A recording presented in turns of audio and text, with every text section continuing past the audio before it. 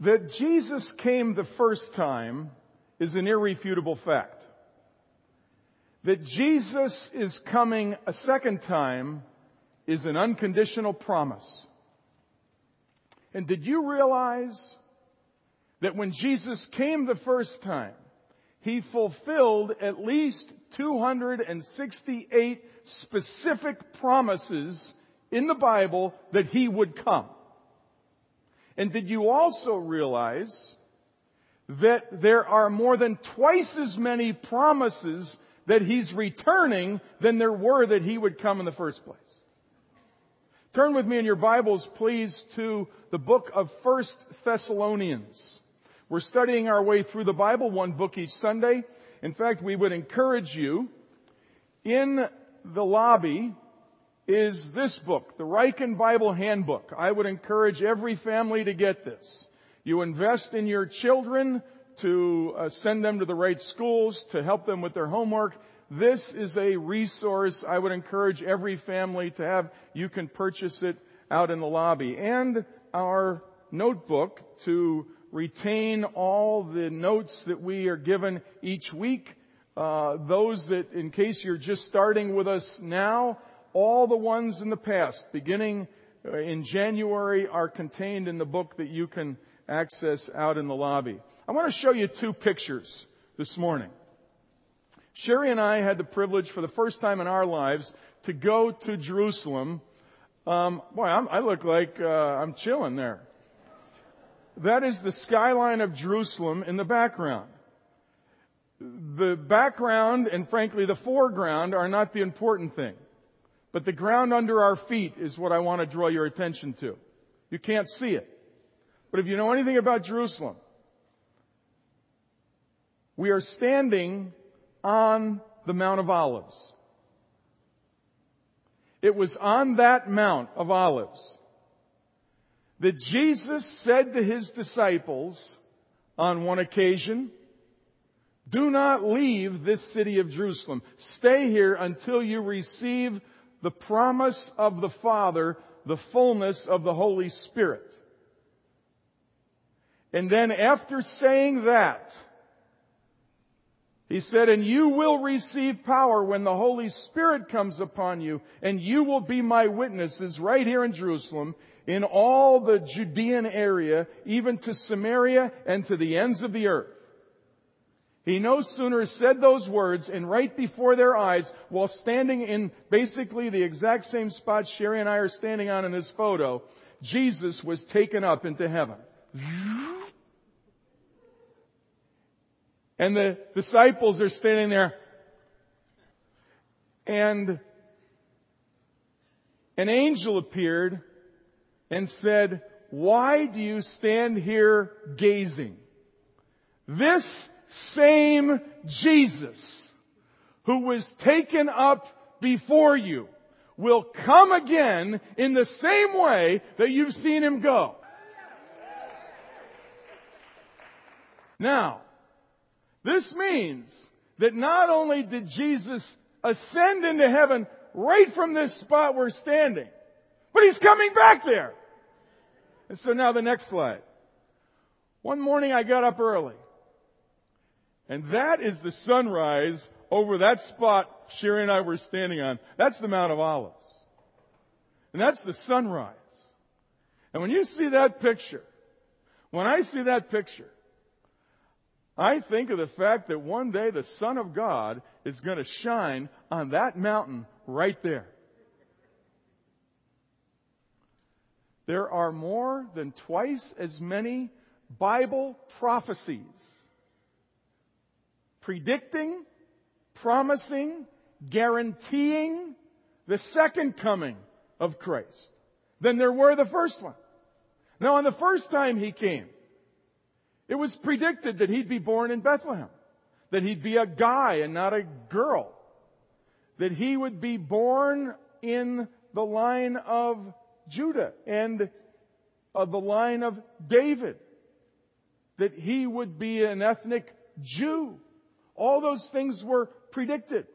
And then from His life, that He would be crucified and not killed by any other means. that his clothes would be gambled over, and that he would rise. All those events of his life were all predicted hundreds of years before he fulfilled them. And just as sure as they were fulfilled in his first coming, there are twice as many promises, predictions, guarantees that will yet be fulfilled in his second coming.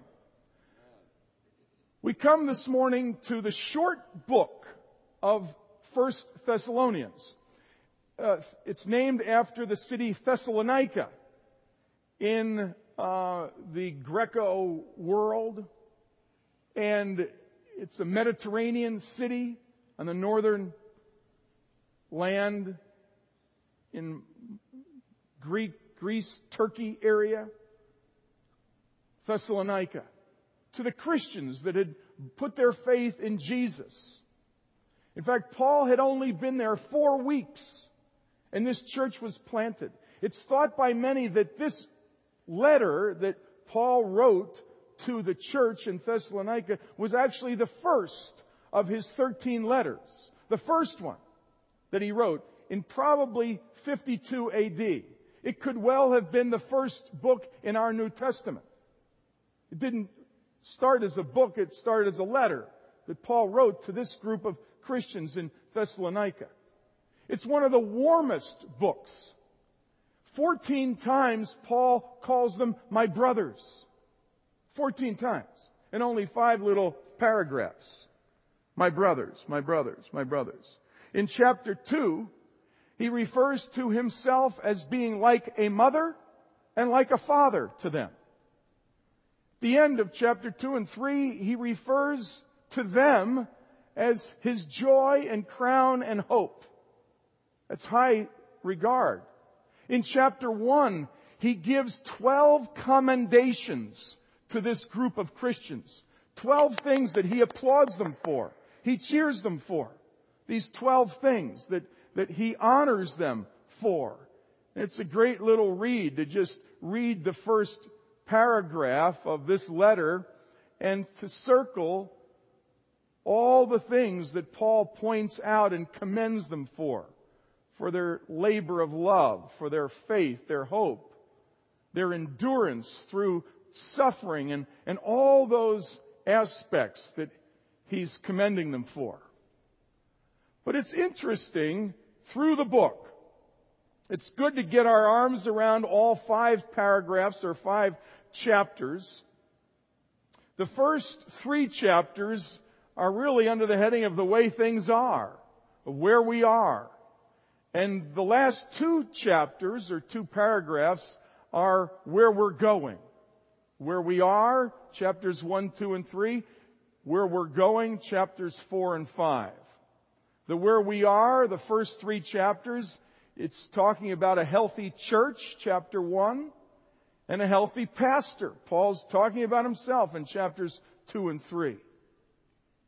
And then he gives them exhortations as to where they're going in chapters 4 and 5. But what we notice is the thread that holds the whole book together, that holds these 5 chapters together, is the second coming of Christ. Paul ends every chapter with a reference to the second coming. In chapter 1, it's verse 10. Having said in verse 9, you turned to God from idols to serve the living and true God. Then verse 10, and to wait for His Son from heaven, whom He received from the dead, Jesus, who rescues us from the coming wrath. So after all the commendations of chapter 1, he ends by referring to the second coming of Christ. Then chapter 2, it's verse 19. And what is our hope, our joy, our crown, in which we glory in the presence of Jesus Christ when He comes? Is it not you? So again, at the end of chapter 2, he refers to the coming of our Lord Jesus. Chapter 3, verse 13. May He strengthen you, your hearts, so that you will be blameless and holy in the presence of our God and Father when our Lord Jesus comes with all His holy ones. Chapter 4 is the largest chunk of teaching on the second coming of Christ in this short letter. We're going to come back to that. Let's move on to chapter 5, verse 23. After giving a series of exhortations to the church, in fact, they're the exhortations that are printed on the front of our program. Didn't our artists do a nice job on the front of our program? You can frame that bad boy. You want to save that one. Well, these short exhortations: be joyful always, pray continually, give thanks in all circumstances, for this is God's will for you in Christ Jesus. Do not put out the Spirit's fire. All these exhortations culminate at verse 23. Again, a reference to the second coming. May God Himself, the God of peace, sanctify you through and through. May your whole spirit, soul, and body be kept blameless at the coming of our Lord Jesus Christ. There it is. Now, if you remove the reality of the second coming of Jesus Christ from the Christian life, here's what it becomes like. If you're a soccer player, what would soccer be without the winning goal? If you run track, what would running track be without the finish line? If you're a NASCAR fan, what is NASCAR without the checkered flag? You take the winning goal out. And what do? You spend all your time just dribbling a ball. You take the finish line out of life, and all we're doing is running laps. We're jogging. You remove the checkered flag from life, and we're just driving in circles. And for some of us, our lives are nothing more than dribbling and running laps and driving in circles. Is it not significant that the first letter Paul wrote, he wrote all about the second coming of Jesus? In the first letter he writes about the second coming. In every chapter. Why? Because the second coming puts everything in perspective. There is in life going to be a winning goal. There is in life a finish line. There is in life a checkered flag. And if we lose sight of that fact, life will be nothing but futile, vain, empty, meaningless. Life is not just dribbling. Life is not just a jog. Life is not just driving in circles. It has significance. There's a point to it all. And it all makes sense in light of the certainty that Jesus will once again stand on that mountain. He's coming back. Now, this second coming is referred to in many ways in the Pray This Book section inside your notes. Chapter 4, verse 16 refers to it as coming down from heaven. The second coming will present Jesus in full view. This same Jesus who you have seen taken up from you will come back in the same way that you've seen Him go up. He will descend from heaven. He will come down. Verse 17. We will meet the Lord in the air. And not only will we meet Him, we will be with Him forever. Chapter 5, verse 1 describes this as the day of the Lord. Verse 23, which we read, refers to it as the coming of our Lord Jesus Christ.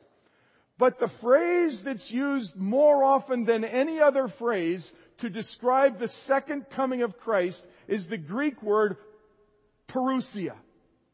Parousia means presence. Presence.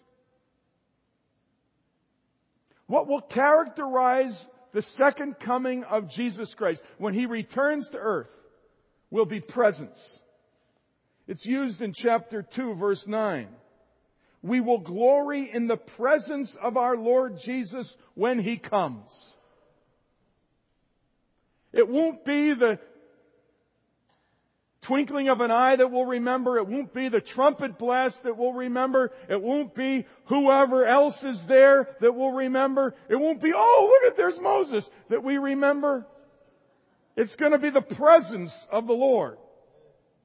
Chapter 3, verse 13. In the presence of our God and Father when Jesus Christ comes with all His holy ones.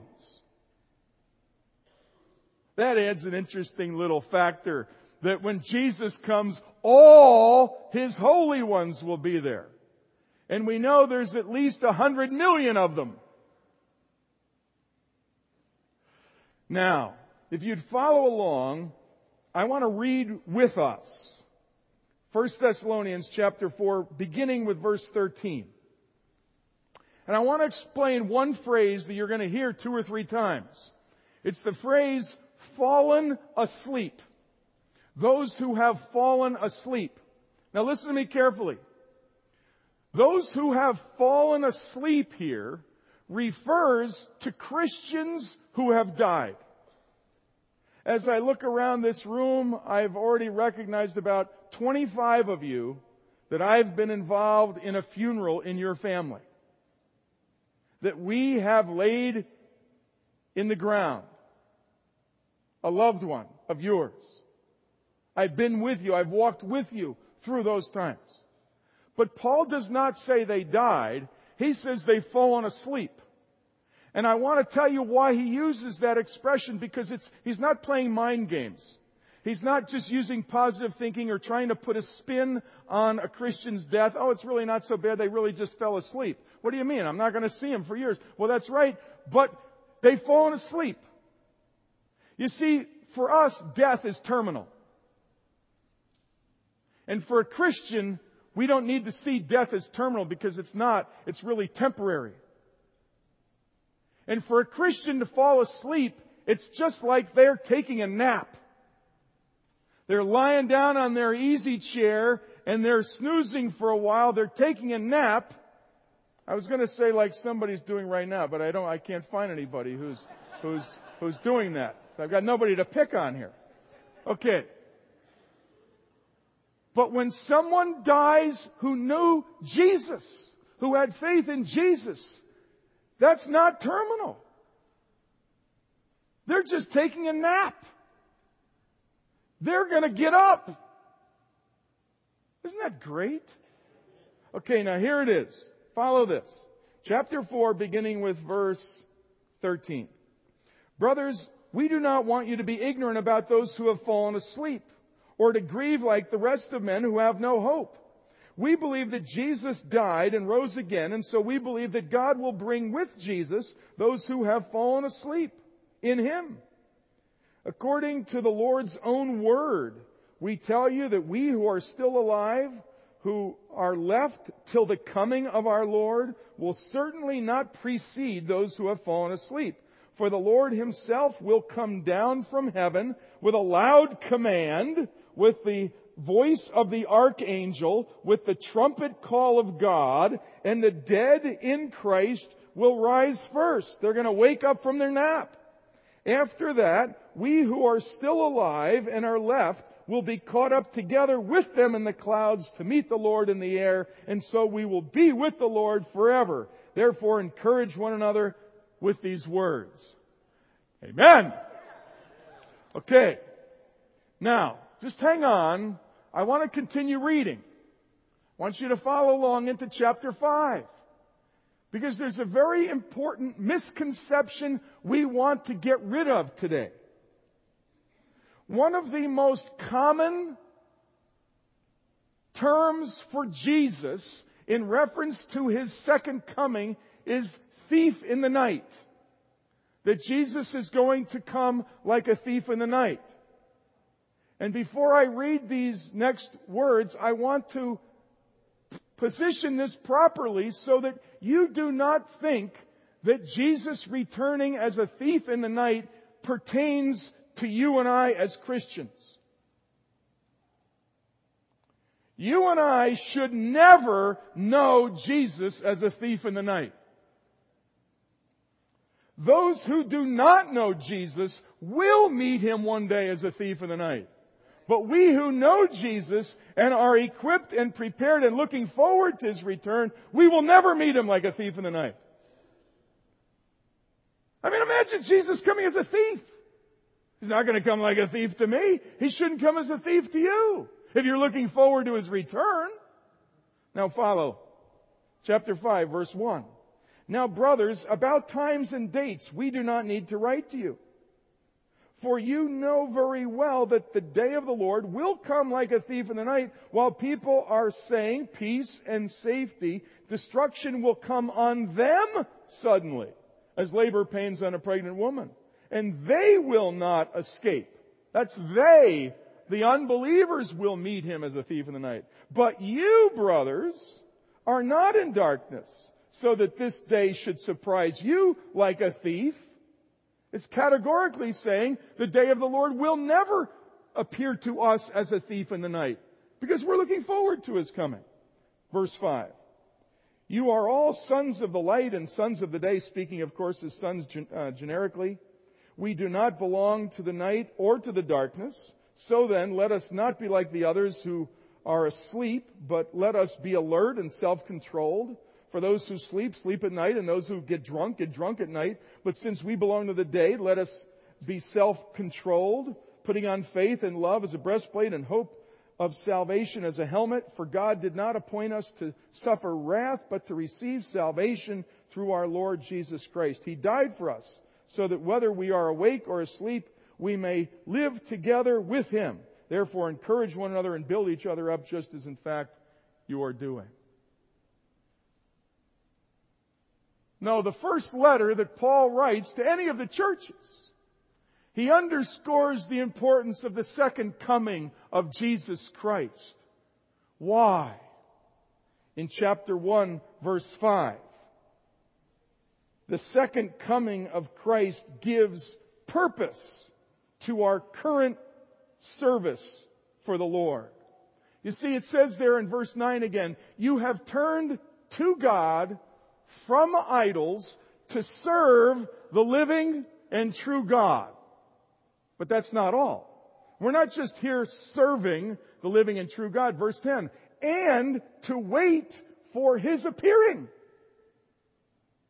We're here to serve Him, yes, and to wait for His appearing. It gives purpose to our service. Second, chapter 2, verse 19. The second coming of Christ gives fulfillment to our current service. He says, you will be our joy, our hope, our crown at the coming of our Lord. The second coming will give fulfillment to our current service. Chapter 3, verse 13.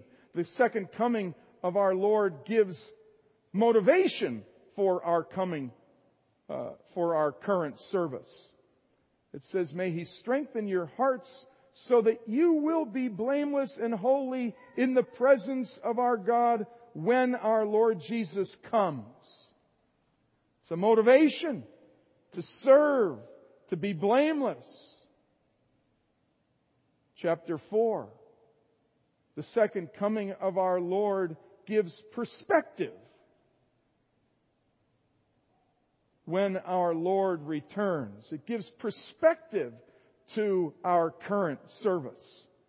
When the dead in Christ, those that have fallen asleep, who are napping, so to speak, will be raised as He returns, and then after they're raised from the dead, whether they were cremated or lost at sea or sawn in two or lost or laid in the grave, it doesn't matter, but they will be raised. And their body will be reunited with their spirit and meet the Lord in the air. And then we who are alive will be caught up with Him as well. It gives perspective for our current service. In chapter 5, verse 23, the second coming of our Lord gives finality to our current service. May God Himself, the God of peace, sanctify you through and through. I love this. May your whole spirit, soul, and body be kept blameless until the coming of our Lord Jesus Christ. God wants to redeem us through and through. And He will. And one day we will be presented before our God perfect at the coming of Christ. Father, thank You for Your word to us this morning. Thank You for the reminder that there is a winning goal. There is a finish line. There is a checkered flag. And for that reason, Lord, with that in mind, You make sense out of everything that goes on in our lives.